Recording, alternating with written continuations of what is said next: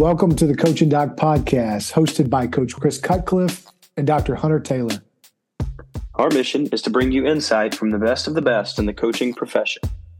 Hey, if you'd like to learn more about the work we do at Coach and Doc, please check out our website at www.coachanddoc.com. Our next guest is Luke Altmyer, quarterback at the University of Illinois. A highly decorated quarterback out of Starkville, Mississippi, Luke's journey began at Ole Miss, where he spent his first 2 years as a backup. Known as one of the best teammates in every locker room he's been in, he transferred to Illinois this past offseason with the hopes of competing for a starting spot in the Big Ten. Luke, thanks so much for spending time with us tonight. Hey, welcome to the podcast. Yeah, thank you guys for having me. I'm excited for it. We're excited about this too. I thought we'd start with this because everybody knows, a big transition happened for you. This is your third college town to live in, especially since you're a local Starkville person. You came up here to Oxford. How does Champaign compete with Mississippi's two SEC towns? Yeah, you mentioned it's a big transition, and I think that's kind of an understatement. Just from the last few months that I've been here and experienced. Like you said, I've grown up in two college towns, and specifically in Mississippi, and two schools in the SEC, and that's where I spent most of pretty much my whole life, and Mississippi is pretty much all I know. And both of those programs, Mississippi State and Ole Miss, and those towns, have a lot in common. With them being in Mississippi, and the people are a lot similar. And coming up here to Illinois in the Midwest, and in Big Ten country, and it's kind of like a complete turnaround, a polar opposite feel. And it's something I've been trying to navigate and kind of get a feel for. And luckily, I've been have a lot of good people around me to help me navigate that and make my way through it. But it's definitely a challenge, and there's definitely some adverse moments that I've already experienced just from being up here away from truly away from my family. I was living in Starkville and I was in Oxford, so I was away, but not really away. So this is really the first time that I'm kind of on my own, and I know it'll be really good for me, and but it's not a challenge. Well, I think some good questions are going to come out of what you just mentioned right there, just with the transitions. But on like a more serious note here too, of like, I know whenever you go into a new place and you're in a new part of the country now too, and so I'm guessing a lot of your teammates are regionally based up in that area too. Like, what kind of do you feel like being a product of Mississippi high school football? Like, does that give you an edge? You feel like you were, kind of shaped in a way that is different than up there? Yeah, like you said, there's a ton of regional athletes up here on the team, a ton of Illinois natives, and people from Iowa and kind of surrounding states. And I'm one of two kids that are from Mississippi, and I think, like you said, kind of the edge that comes with that. You hear from interviews of like AJ Brown and DK Metcalf of kind of what that and what that really means to be from Mississippi, and kind of being overlooked just from where you're from. It's not the most highly profiled, highly recruited state. If you were to say, kind of like not like the Texases and Floridas and Californias and Georgias and other places, but it's truly I believe where some of the best football is, and I've been a part of it. Coach Cutcliffe has been a part of it, and I'm very thankful to spend my high school years and my whole life from Mississippi, and kind of developing that toughness, the mental toughness most importantly, and the grits that came with that from being overlooked and kind of having to make it on my own, not having so much around me. Of course I had great coaches and great teammates, but not a lot of exposure. I had to go find that on my own, and it's something that I carry with me to this day. Great answer. No doubt. So, hey, let's go back to your time in high school a little bit. So you were obviously, a highly recruited player at the end of your time in high school, a high-profile guy, one of the, top players in Mississippi, no doubt. So can you talk about using that platform on your high school team to be a great teammate and a leader on your team?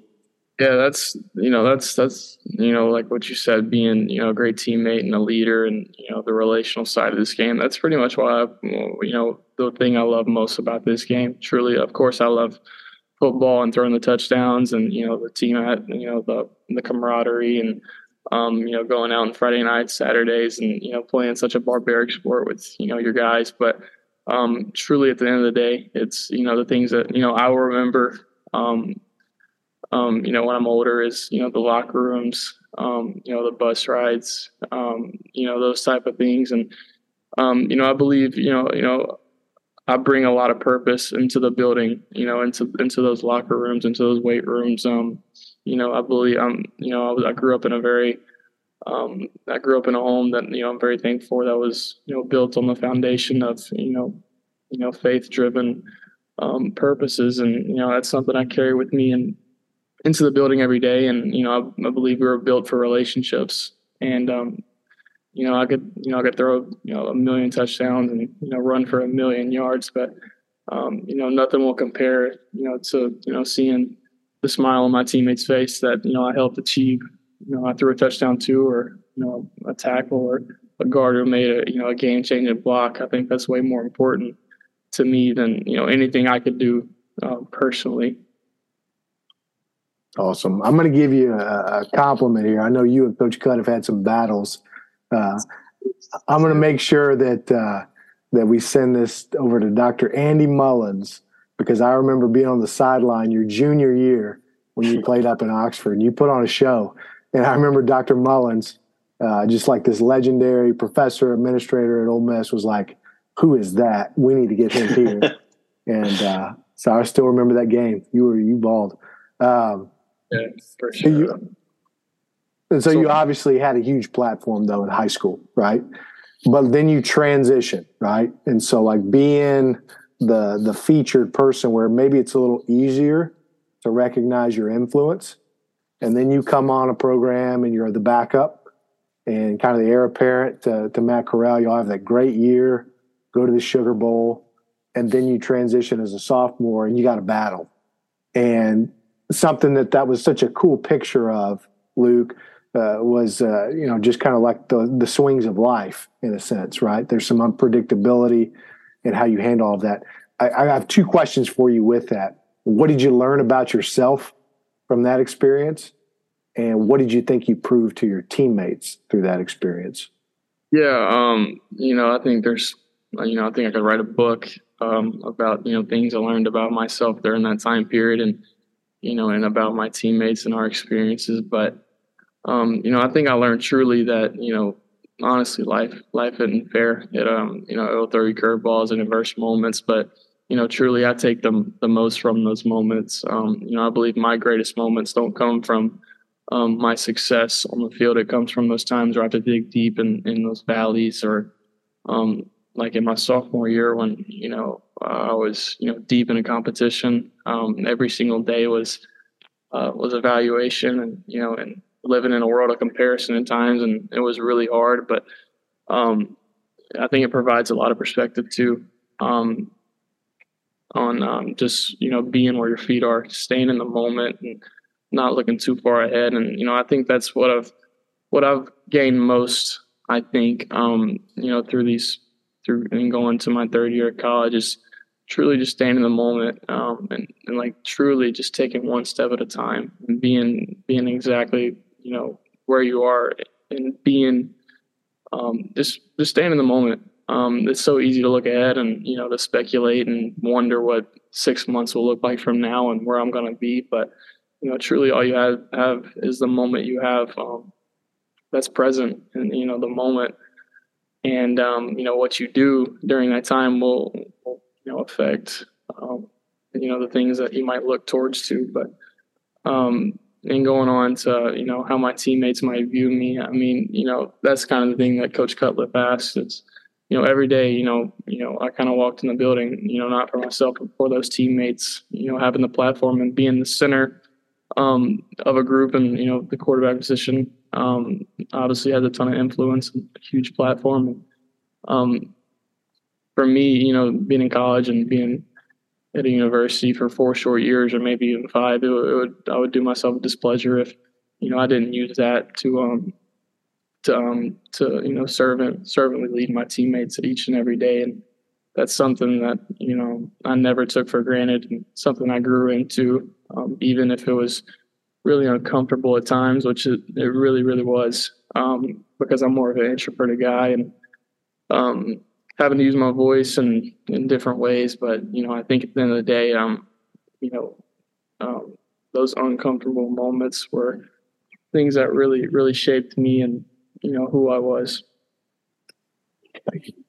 Yeah, no doubt. I can tell you just from the outside looking in, you talk about like finding joy in the success of your teammates. I can say that watching you last year, I talked to so many people that admired you and just your demeanor during games and all those things when you weren't necessarily getting to play, but just the way you conducted yourself impressed a lot of people. Definitely me. So I wanted to ask you this: thinking through just the best teammates that you've had, whether it's in high school, college, whatever. What are some of the qualities that you've seen from people that you consider the best teammates you've had? Yeah. Well, I've been so caught up in, my world that it's been hard to reflect. But, I've had, so many good teammates and great teammates. But I think the best ones are, kind of what I hit on in the last question, was the people who really woke up and just wanted to serve and put the benefits of others before themselves. And to me, like in leadership, I try to look towards, the best leaders at the top of what they do, and ultimately looking at the best leader that ever walked the face of the earth, in Jesus Christ, and the way he loved, and ultimately the way he served. And each and every day, I try to wake up and ask for a heart that loves, and a heart that loves will serve, and ultimately that's what matters to me most, is the connection with the guys intentionally every day, and not forcing it, but doing it with a lot of purpose driven qualities is really the only thing that matters.